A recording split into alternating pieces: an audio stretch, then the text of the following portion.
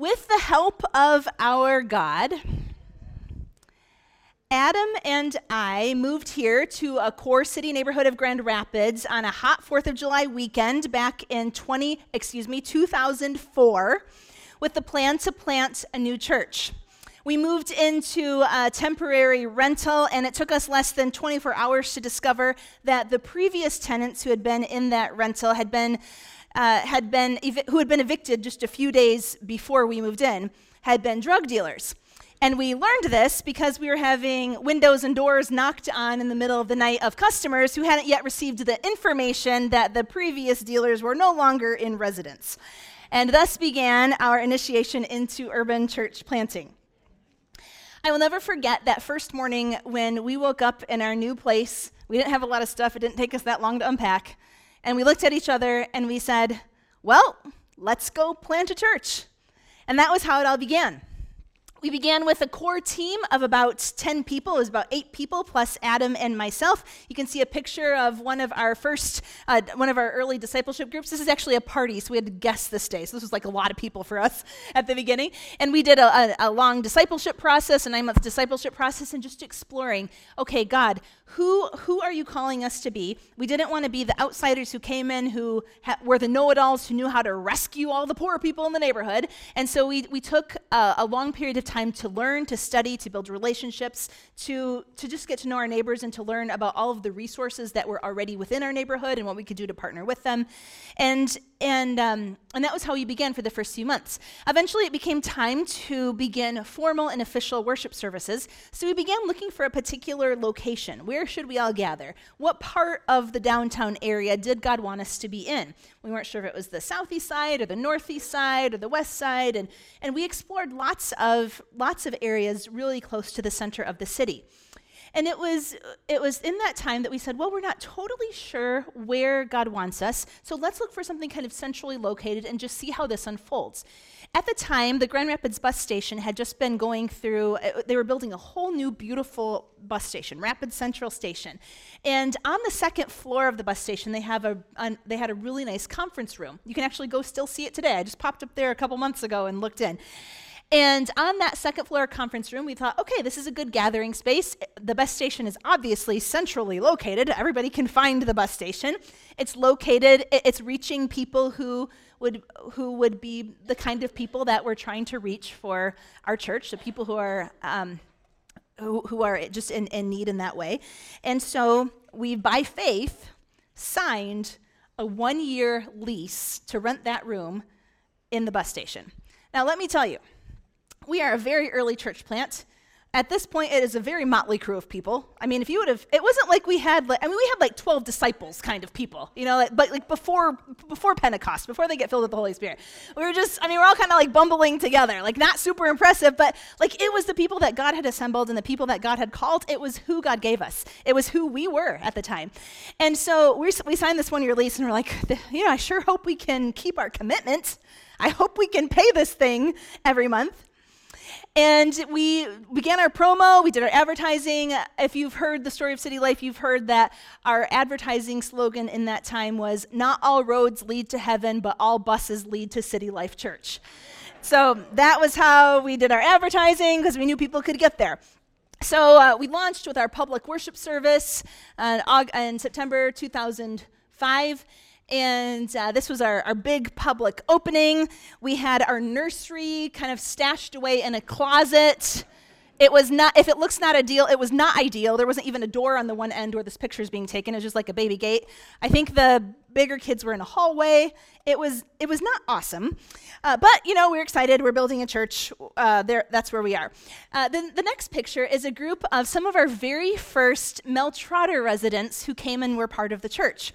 As we were getting going with planting the church, the way that Mel Trotter was structured at the time is once you got to level 3 in the rehab program, then you were encouraged to find a church of your own choosing. And so people had the opportunity to choose a church. And we were invited to go in. So I talked to the women, Adam talked to the men, and these were a group of people who started to come. Some funny things kind of started happening. They got super excited. They totally caught the vision. They understood exactly who we were trying to reach.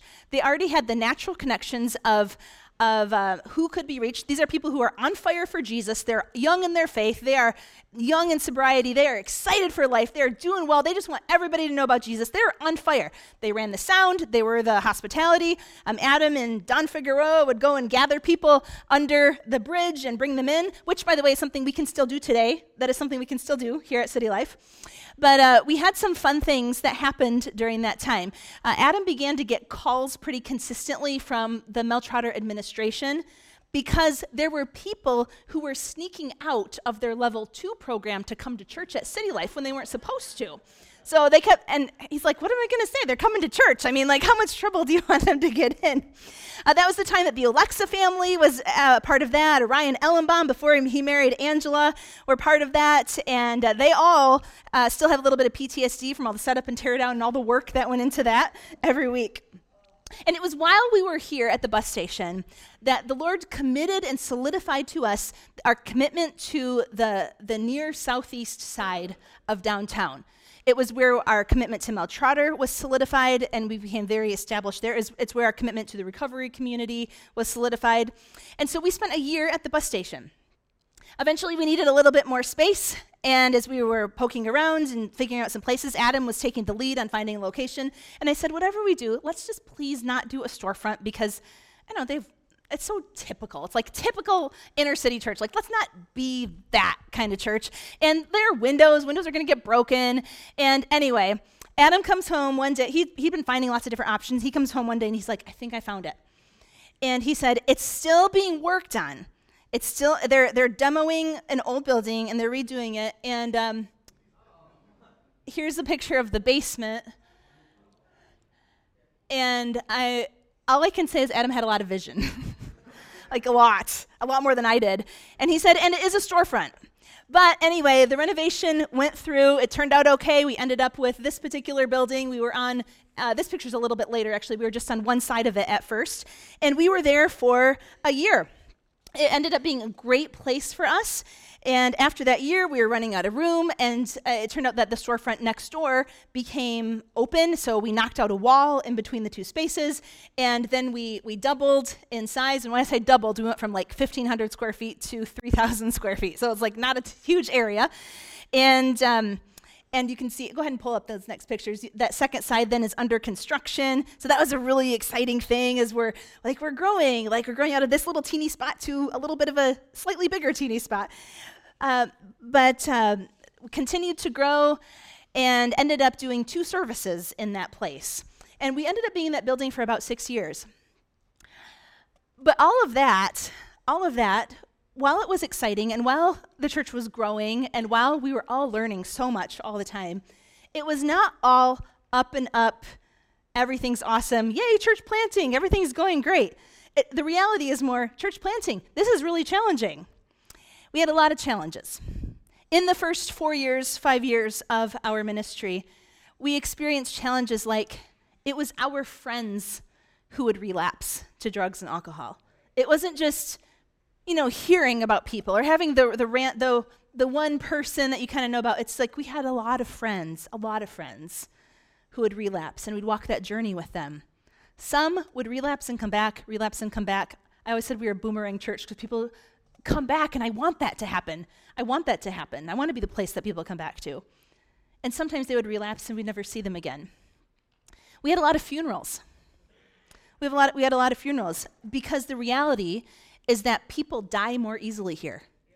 There is more exposure to the elements. There are health concerns that don't get addressed in time.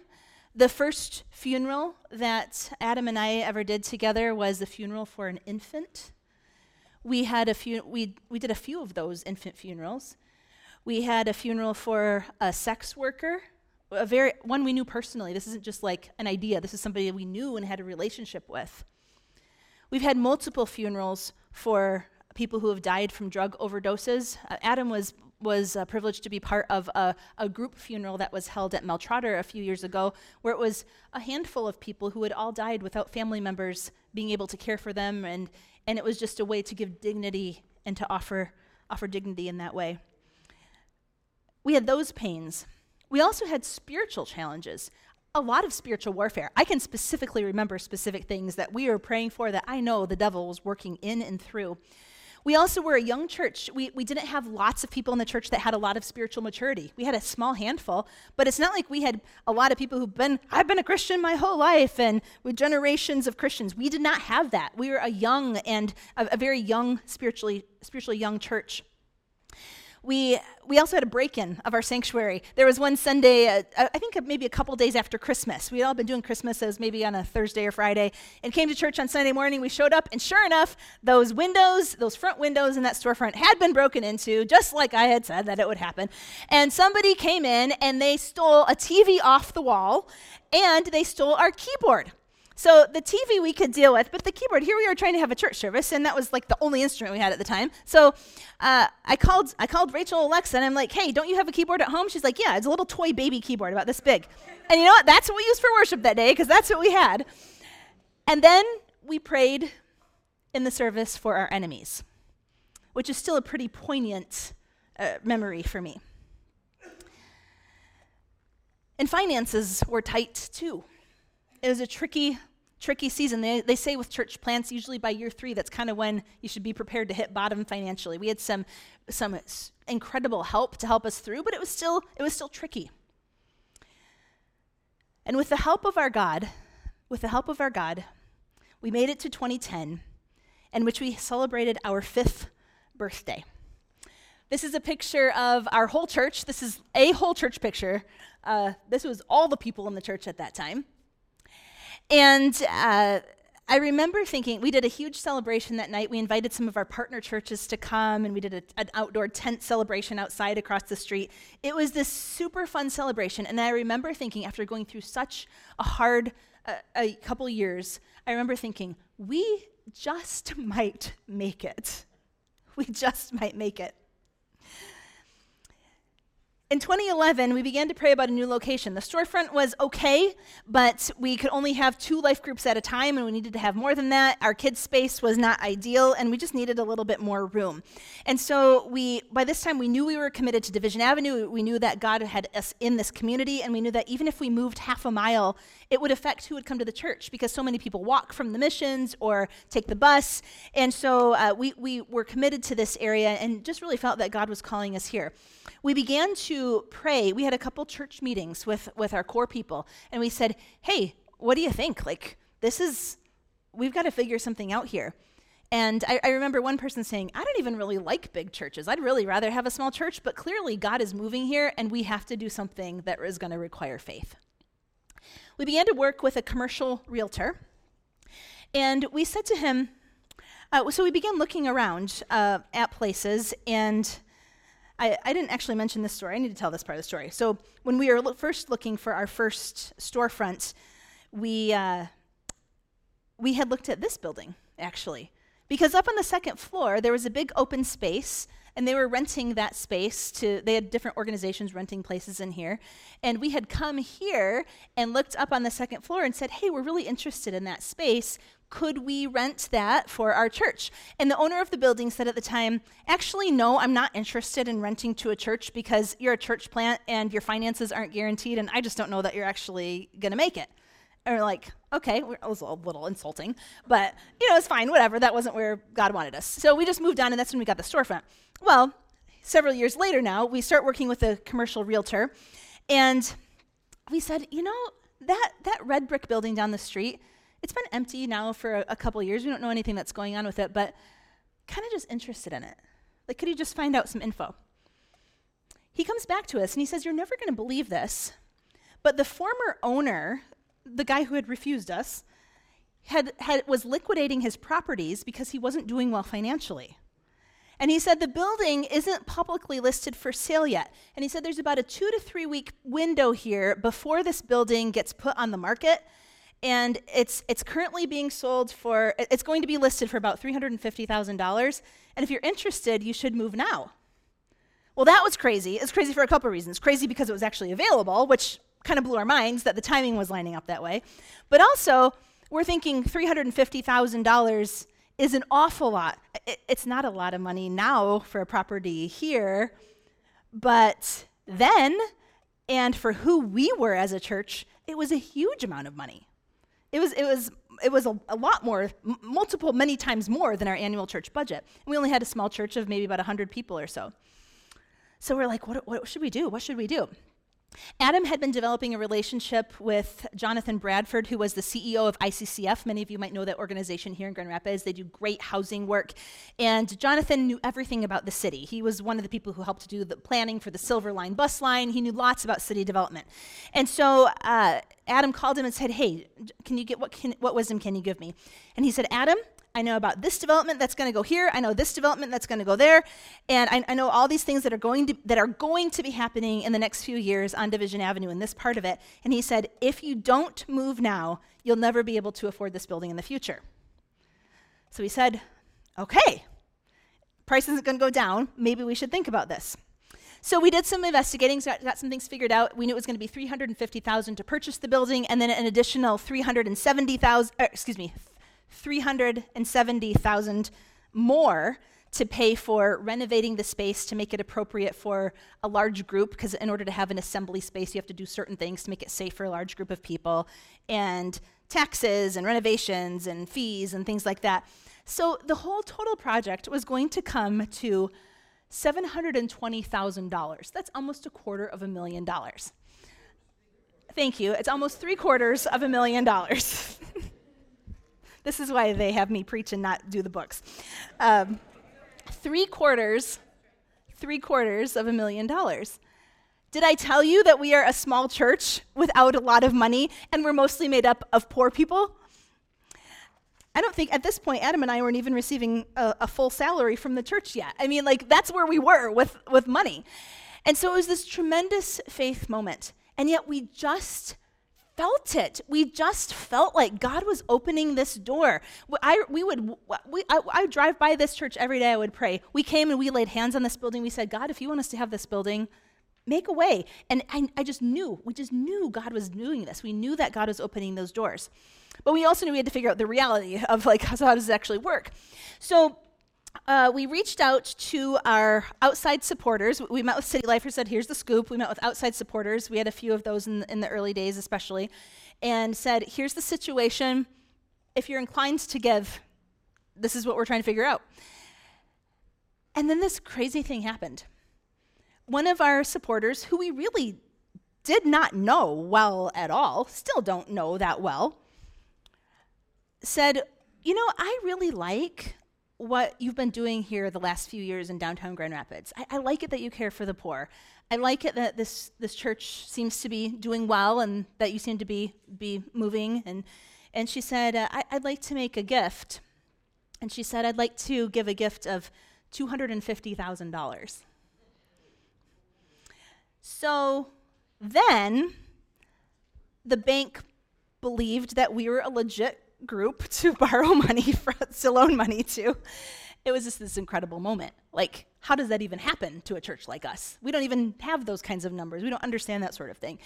And so that became the down payment that we made on the building, and that began to open doors. That showed the bank that we were going to be reliable. That showed the district and the denomination, okay, we can trust that things are going to be okay here. And with the help of our God, we bought this building. We bought it in the fall, we moved in. The following fall, we spent about a year in renovations, and during that time, we launched our first capital campaign that Sharon was talking about called Kingdom First, and it was huge, huge, huge steps of faith for our little church to take on this big project. A few pictures that I can show you here. We go ahead back to that one with the very cute little children in the front, mine. That was the stage of life that we were in. And it was so exciting when we got to hang that temporary sign on the building saying, all right, we're coming. This was our life, and my kids spent every Saturday that year here for the whole summer with their Legos playing at church while we did work days all summer. We had prayer walks. We did, one of the very first thing we did at this building was a prayer walk. We also, go ahead into the next one. And then we started renovations. So this is a picture of the sanctuary, right where we are today. If you see that open door, that is the entrance from the parking lot. And then the cutout window just to the left of the door is actually where the gathering room is today, if that gives you your bearings. And that's what it looks like. Well, look, when I look at this picture, I feel cold because it was in January and there was no heat. So we did a lot of work with winter coats on. Then a few more pictures of the sanctuary, and then a final one of the stage under construction. Just kind of gives you a picture of some of the crazy stuff that was happening. This was all so much bigger than what we needed at the time, even what we could hardly imagine. We had another fun thing. Landscaping-wise, a landscaping company said, hey, we want to help you. We had to create a certain amount of green space. It was like city regulations that we had to do, which, by the way, is going to also be part of our new parking lot project. We have some green requirements we'll have to do again. But a landscaping company came in. They said, we want to donate the landscaping. We got the plan. You bring us volunteers. And so in one day, less than 24 hours, they dug up that part of the concrete, and it looked like that at the beginning, and then it looked like this at the end. One day. It was super fun day. And just crazy, crazy, crazy blessings of God through his church, through people, and with the help of our God, we then had this grand opening in September of 2012. We progressed, we grew, we struggled, we learned, got to 2019. And we hit a very challenging time in the church in almost every way. It was very challenging financially. Tithes and offerings are typically lower in the summers, and especially that summer they were. And it was also a very challenging time just in ministry in general. We had the most significant financial crisis that we had really in the whole history of the church. A lot of it was due to, we missed some things with Immigrant Connection, and Immigrant Connection ran into some serious financial problems, and so then the whole church budget had to bail it out, and it caused us to be in a very precarious situation financially overall. Adam was contacting Riley Combs. Riley, you'll hear about him in just a moment, was he was our bookkeeper for many, many years at City Life, and still does work for us today. But he and Adam would talk every couple days, saying, okay, where are we? What's going on? There's a spending freeze on everything. It was very stressful. And it was also just discouraging. It was so hard. And we had a few months of it just being very intense. And I received a random email from someone I didn't know. Opened up my email, got an email from a man by the name of Craig Dunn. I knew the name. I knew he worked for Wesleyan headquarters and the Wesleyan Investment Foundation. He's a denominational leader and handled some of the financial stuff. And it was just a random email. He said, hey, I'm just curious to know more about City Life. I'd love to hear more about it. No pressure, no rush, but sometime when you are in Indiana, like he said, I know you come here for meetings pretty regularly. He's like, sometime when you're in Indiana, let me know, and I'd love to let's go out for coffee. I'd love to just hear more about the church. Well, I didn't think a whole lot about it because we had that a lot. As an urban church plant, people were always saying, tell us your story. Like, who is City Life? What are you doing? And so I didn't think a whole lot about it. But when I got there, he asked questions. He said, tell me about the church. Tell me about who you are, where you guys have been, and what's going on with the church. And we got through about an hour meeting, and he said, well, I wanted to hear this because God directed me to ask you for this meeting. He said, I don't know why. I don't know anything about other than what you've told me about the church. But he said, God directed me to ask for this meeting, and I am supposed to give this gift to you. And he handed me an envelope, and he said, I just have one request. He said, I'd like you to spend 50% of it toward the mortgage of your building, and I'd like you to spend 50% of it toward just whatever ministry needs you have in the church, however you feel fit, you think is fit. So I said, thank you. We said goodbye. I went out to my car, and I tore open the envelope, and I looked inside and found a check for $100,000, people. And in that moment, I was just like, God, you told somebody who doesn't even know us that something was needed and that the encouragement was needed. Like, this doesn't just help us. It helped us. It brought us out of the crisis. That was all we needed to get us through. I mean, not all. I mean, that was a big deal. But it was what we needed to get us through. But more than that, it was God saying, I see you. I have a plan for you. We're not done yet. That $50,000 that went toward our mortgage is one of the reasons why today we are celebrating the completion of our mortgage and not doing this a few months from now, with the help of our God. Since then, City Life has established a better emergency fund. We have controls in place for Immigrant Connection, and Immigrant Connection is doing very well financially, and we continue to operate on a tight ministry budget. So our board, one of our board members was there back in the day, and he's like, we are never having that again. He said, we're never letting that happen again.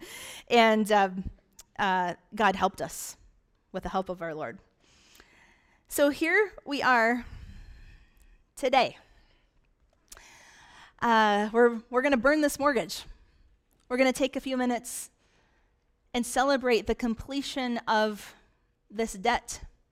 Because with the help of our God, 3 weeks ago, we paid off the final installment on this building.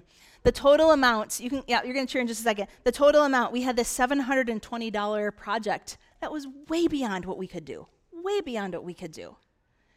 But God showed up and God said, money's not hard for me. And God made a way. And I find it amazing that City Lifers 12 years ago laid a foundation for us today because they sensed the Holy Spirit was moving and they were listening and being obedient to the Holy Spirit, even though it looked like the project was humanly impossible. They were listening and God led, and look what God has done. It's incredible. Who knows, church, what decisions we will make today that 12 years from now, we have no idea where these faith decisions, what they're going to lead to, who will have come to Christ because of the decisions we're making, how people will grow in their faith because of the sacrifices and are listening to God.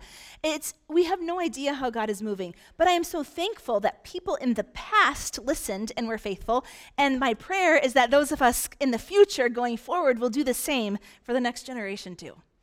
Amen. God is so good. Faithful in the past, faithful looking ahead. We have been talking about Nehemiah building a wall, and we talked last week about how the city of Jerusalem was broken down from war. The walls were completely broken down, and anytime in an ancient city when the walls are broken down, the city is unprotected, people are vulnerable, there is not a way to stay safe. But we all know that the story of Nehemiah is not ultimately just about a building project.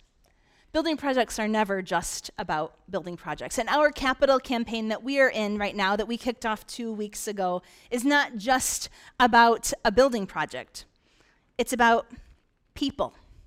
It's about these things being tools for ministry, tools that help us to participate in God's mission. When we got a building, people say, well, why do you have to have a building? Why did you spend money on a building? All I can say is if you were here during COVID and we did outdoor services all of the time, it was cold. And sometimes it rained. And sometimes it snowed. And it's just nice to have walls and a roof. It is also nice to be able to offer a place of dignity and a place of safety for our neighbors who are coming from more difficult situations. It is also, we also use it for good in that we have, in the last year, we had over 1,000 immigrants and refugees from over 50 countries come for services here at City Life, coming into this space. They need to have a quiet and secure space for that. We have community gatherings. We have UPrep Academy host their 8th grade graduations here every year. We just hosted the Hustle Pray Eat Urban Ministry Conference last weekend. We've had at least 4 churches use our building besides us over the last couple years. We have during COVID, we had the men's program come and move in and live in our sanctuary for a few months. We're using our building as a tool for God's ministry.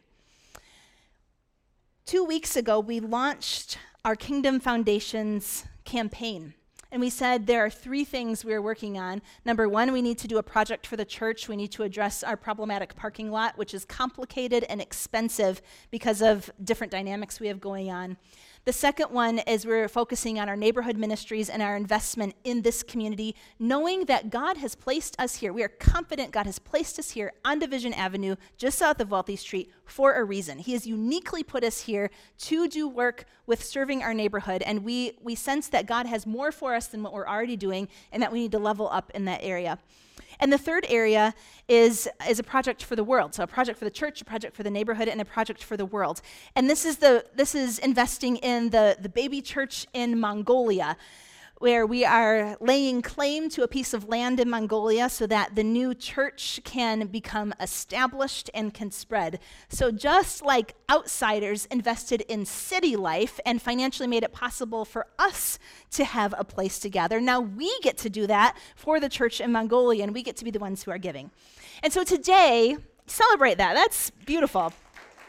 So today is our Commitment Sunday. For those of you who are guests with us or who haven't been around the last 3 weeks, you won't know what's going on, and that's okay. We just want you to enjoy what's going on. No pressure for you at all. But for those who call City Life home and who have been here, we launched this campaign and have invited you to do this thing, to prayerfully ask God how he might want you to be involved.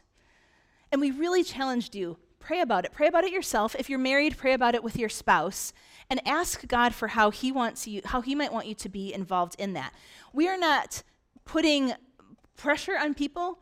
The thing we want is for you to listen to the Lord and for you to be obedient. It's not about equal giving, it's about equal sacrifice. Nobody's making judgments about what you do or don't give. We just want you to talk to the Lord about it and to consider how he might be challenging you. And we'll be receiving those commitment cards in our regular offering at the end of the service today. This brings me to just a very brief passage in Nehemiah. Last week, we talked about Nehemiah chapter 2, verse 17, when Nehemiah goes to the remnant of Jews in broken down Jerusalem.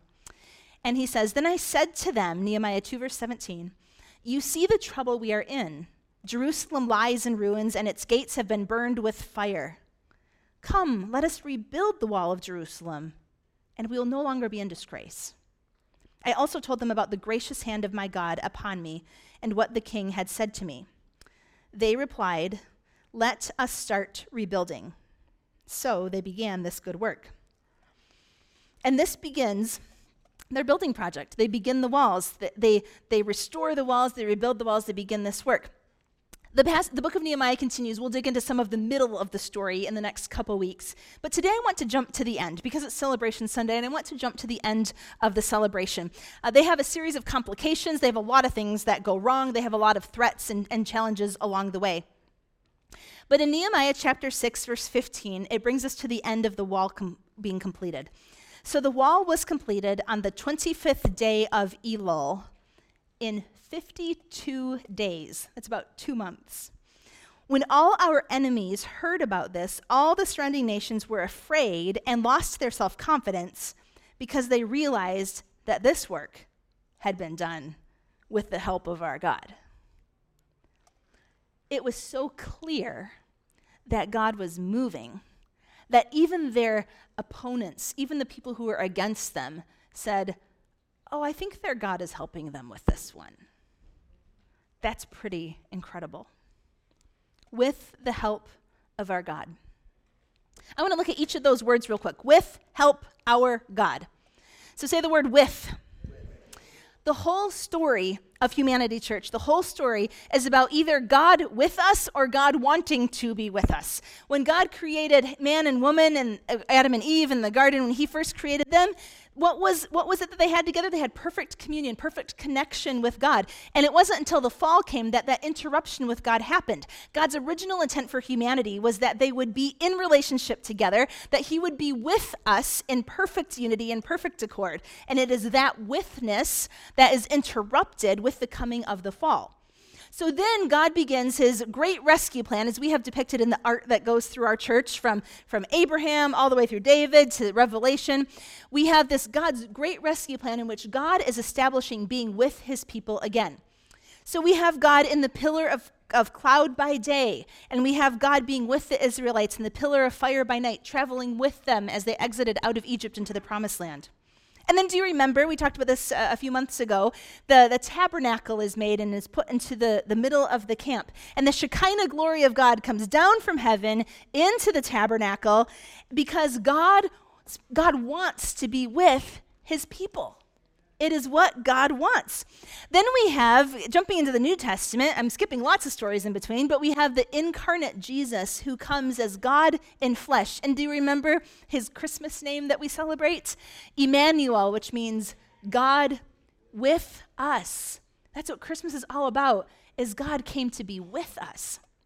And then we get to Acts and we get the giving of the Holy Spirit. And then the Holy Spirit is given to all believers. So now it's not just sometimes that we have the presence of God in the Shekinah glory, or sometimes that we have the presence of God in the human manifestation of Jesus. It is all the time we can have the presence of God through the Holy Spirit given to us, dwelling in us. We have a God who has gone to great lengths to be with us. And so when we talk about things have been done with the help of our God, you have a God who is very interested in you, and he is very interested in his mission in the world, and he wants you to be part of his mission so that they come together, and that together with God, with the help of our God, we're doing what he wants to have done. With the help of our God, number one, you should know your flourishing will only ultimately happen with God. You cannot flourish in life without him. I haven't talked yet about the most important part of the Kingdom Foundations campaign. I told you about the 3 projects. But if you were here a couple weeks ago, and if you weren't here August 15, I encourage you to listen to that sermon. I don't usually tell you to listen to old sermons. Usually I'm like, let's let bygones be bygones. But October 15, we did a layout of this Kingdom Foundations campaign. And if you missed it, I'd really love for you to listen to it, because we'll be referring to this for the next 2 years. But the most exciting thing for me in this campaign is not just a new parking lot. I mean, that would be nice, but it's not something to it's a parking lot. It's not neighborhood ministries, although I'm very excited about neighborhood ministries. And it's not just Mongolia, even though that's a great thing. I am convinced that the major thing God wants to do in city life through this campaign is lead us to a place of greater financial freedom, greater yieldedness to God, greater surrender in the area of money like we have never experienced before. I am fully aware of who makes up our church. We have people at all financial levels. I fully recognize the awkwardness of talking about money in general in church, and especially talking about money in a church like City Life. But I think all the more reason God wants to do something big. I think God wants to take us to new places, to different places, and he wants to uncover bondage in us that we didn't even know we had. I think he wants to unleash generosity we didn't even think we could do. And I think he wants to open up doors practically than what we've ever even thought about. At the Hustle Pray Eat conference yesterday, I ran into one of the people that I met. He said, yeah, I work up at Link Up down on Hall Street, and I do networking. I work with financial planners who specifically work with people in our neighborhood with our level of financial needs that we have. And I'm like, well, that's a God connection. I think I'll call you next week. But to have somebody who can teach budgeting and financial wisdom, who specifically understands the unique needs and demands of a core urban congregation, it's different than what's needed in other kinds of areas. I am convinced God is doing something bigger here than what we even can see right now. With, next word, say help. With the help. God is our helper. You know that, I know that, we've heard this. The Hebrew word for helper is azer, and it means strong helper. It's not just an assistant. It's not just somebody who's, this like little sidekick who's with you. It's this picture of a strong helper. It's the same word that is used for military troops who come to your aid. God is our helper. With the help of our God, we can receive his help. Psalm 46, verse 1. Will you read this passage with me? God is our refuge and strength, an ever-present help in trouble. Therefore, we will not fear, though the earth give way and the mountains fall into the heart of the sea, though its waters roar and foam and the mountains quake with their surging. We are talking a lot about giving in this financial series, but I want you to know, if ever you are going to truly give in the way that God wants to call and equip you to give, you have to learn to receive. You have to be able to receive what God has for you. We'll talk more about that in a couple weeks. But number 2 is your flourishing will only ultimately happen as you receive God's help. With the help of our God. Say the word our. We share a God. We are here today because we share belief in God. We believe in the one true God. We claim this God. He is our God. We worship this God. There are other gods out there. There are other powers out there. There are powers that are associated with money that are out there. And we worship this God. Point number 3 is your flourishing will only ultimately happen within the community of God's people. Point number 4 is God. Say God. Point number 4 is your flourishing will only ultimately happen as you follow this one true God. We don't think that we worship other gods, but we have other gods. We just don't think of them as gods. We have preferences, we have materialism, we have temptations, we have things that we like. But we claim, as Christians, we claim one true God, Father, Son, and Holy Spirit. We claim that Jesus is the way, the truth, and the life, and no one comes to the Father except through Jesus. That is a very exclusive statement, where we are saying that we exclusively believe in this God. And I will tell you without any doubt that your flourishing in general can only ultimately happen as you follow this one true God. You cannot build on any other God. From the beginning of creation, God has been the builder. He's the builder of the humans. He's the builder of the sun, the moon, and the stars. He's the builder of the land and the seas. He's the builder of the people of Israel, from the one man Abraham to the whole nation. He's the builder of his church. He's the builder of this place. God is the builder, the God who makes places for his people. He is the God who repairs broken walls. He is the God who restores the ruined places. He is the God who rebuilds the age-old foundations. He is the God who is the foundation himself. He is the God who is the cornerstone, the God who is the keystone of the building of the church. The scripture says, the stone the builders rejected has become the cornerstone. This is the foundation. This is Jesus, the foundation. This is the God who says that if we build on his firm foundation, the floods will come, the waters will rise, the winds will blow, but the house will remain firm with the help of our God.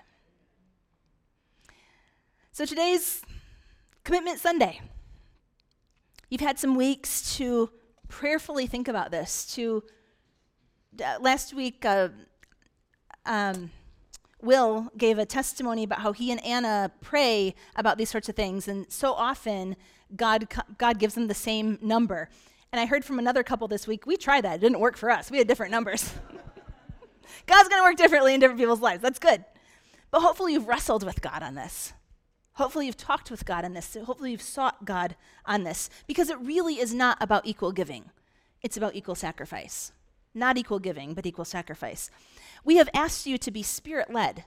We've said, make this between you and the Lord, because we believe that God wants to do a bigger work that's deeper, that's on a spiritual level that we can't prescribe. So seek the Lord, pray about this. God wants to do something big.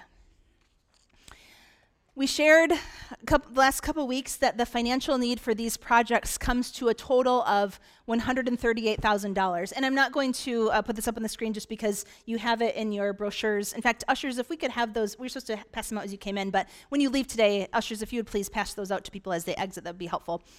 But the financial need comes to $138,000. This includes $8,000 for Mongolia, $10,000 for neighborhood ministries, and then the $120,000 for the parking lot. And we talked about the complexities of the parking lot and why this has mattered, and communicated that the $120,000 is kind of the starting point. We anticipate it being a more expensive project than that. That's what has been quoted so far, so that's what we've been building our numbers on. But the plan has been that if the expenses exceed that, which we kind of anticipate they probably will, that we'll take a short-term loan after that and manage it that way. We also shared with you that so far, toward this $138,000, we have $58,000 that has been saved up by the wise stewardship of our board and finance committee, and we have that to work with, which is beautiful. We also have received a $10,000 grant to help our parking lot, and so that leaves our campaign goal as $80,000, meaning that if anything were to come in above and beyond $80,000 would mean that we could possibly do the entire parking lot project without needing to take the additional loan.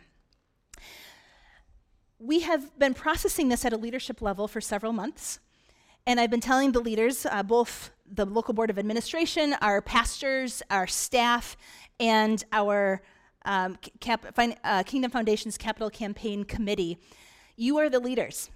And so as leaders go first. Leaders lead the way. You need to have buy-in, because if you don't have buy-in, then how are we going to expect the rest of the people in the church to have buy-in if the leaders don't? And I tell you what, they have buy-in. And so my request to them was, I would like for you to have your commitments in early so that we can communicate to the church what the leadership investment is, because you need to know that your leaders are part of this as well. And so all I can say is what has happened in the last few days has just made me, if I ever thought I was in charge of this church, I know I'm really not now. Because what has happened as those leadership commitments have come in is I have found myself in a position of simply being speechless and flabbergasted and committed to believing that God is doing something bigger than what we have imagined. The leaders, it's about 20 different families. Families are individual people. The leaders have committed by faith over the next 2 years to give a total of about $65,000 toward the 80 that we had left. Can you just, you might need a minute to collect yourself as well. I have just found myself processing that and saying, God, you're clearly moving here, because what we didn't do is we didn't ask people to give a certain amount. We said, you pray about this. I specifically said in my leader emails last week, nobody's evaluating you on what you are or are not giving or on what your amount is, but it's about you listening to God. What this means for us is it makes it easier to reach our $80,000 goal, and if we do exceed that, it gives us the opportunity to lean into the expenses we anticipate with the parking lot and possibly to not even take a loan for the remainder of the project. It also may mean possible expansions in our gift to Mongolia, which they could use, and potentially neighborhood ministries as well. So God is doing something big. God has clearly been leading us in this. You are commissioned to pray. You are commissioned to seek God. And as I processed this with the leaders, the things that came up were, God knows what he's doing. We may think this is where we're going, but God sees something further. God has a bigger plan for this than what we do, and this is all tied to work that God wants to do in us to take us to new places financially in our own personal lives. I'm totally convinced of that. I've already talked to you today about three observations just about this as I process this. I've already talked to you today about how cool it is that where we have been in the position of receiving from outside help, we're 18 now. We're growing up. And how cool is it that we get to be the ones to give to others in this way? The second thing that has stuck out to me is I've had a few conversations with people who come up to me and have said, I am just taking seriously this idea of not equal giving but equal sacrifice, and I recognize that I have more than some other people in this church. And because of that, for me, equal sacrifice looks like more. And I take ownership for my brothers and sisters who might not have as much to give, and I want to give in that way. And then the third thing that I don't really know how to explain, and that it sounds a little bit like preacher mumbo jumbo, but it's just a real thing I'm trying to put words to, is the joy that I just keep hearing from people as they share about their commitments with me. I've not asked people to tell me their commitments, but a few people have just been excited about it. And they say, and I can see the joy on their faces. I can see that they are so excited to give.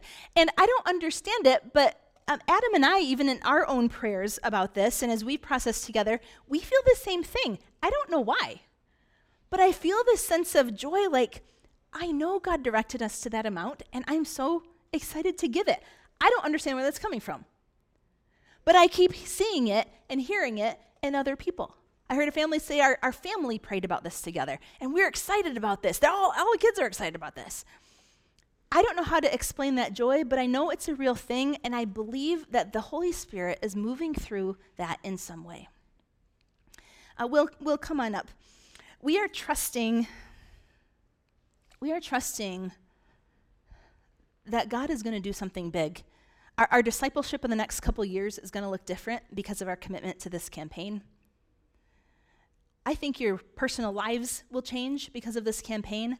I believe the kingdom is going to be affected because of your faithfulness, your courage, and your listening and obedience to the Lord. I hope that everyone can participate and experience the joy of having this sense of God leading you in this way.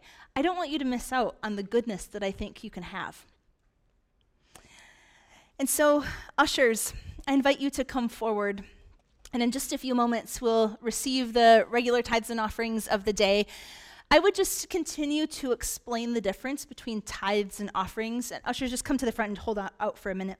But tithes are the regular tithes that we make to the church. That just regularly keeps church functioning. It's what keeps the heat on and the lights on and the regular ministries going. It keeps our children's ministry functioning and that sort of thing. And offerings are above and beyond the regular tithe. They're the special things that we do. And this is an offering. And so I would encourage you to don't stop or don't replace your tithing with the Kingdom Foundation's campaign. The tithing is the first act of financial discipleship. So I'd encourage you just to keep that in mind. And as the ushers come through in just a moment, we'll receive the regular tithes. And then go ahead and put your commitment card, drop your commitment card in that. We'll gather those. We'll take one more week next week to catch anybody else who might still want to participate. But let's take a few moments and celebrate this. Ushers, please go ahead and receive the tithes, the offerings, and the commitments, because we are giving today and we are acting in faith with the help of our God. With the help of our God. Worship team, come and lead us as we celebrate this faith-filled living with the help of our God. Amen.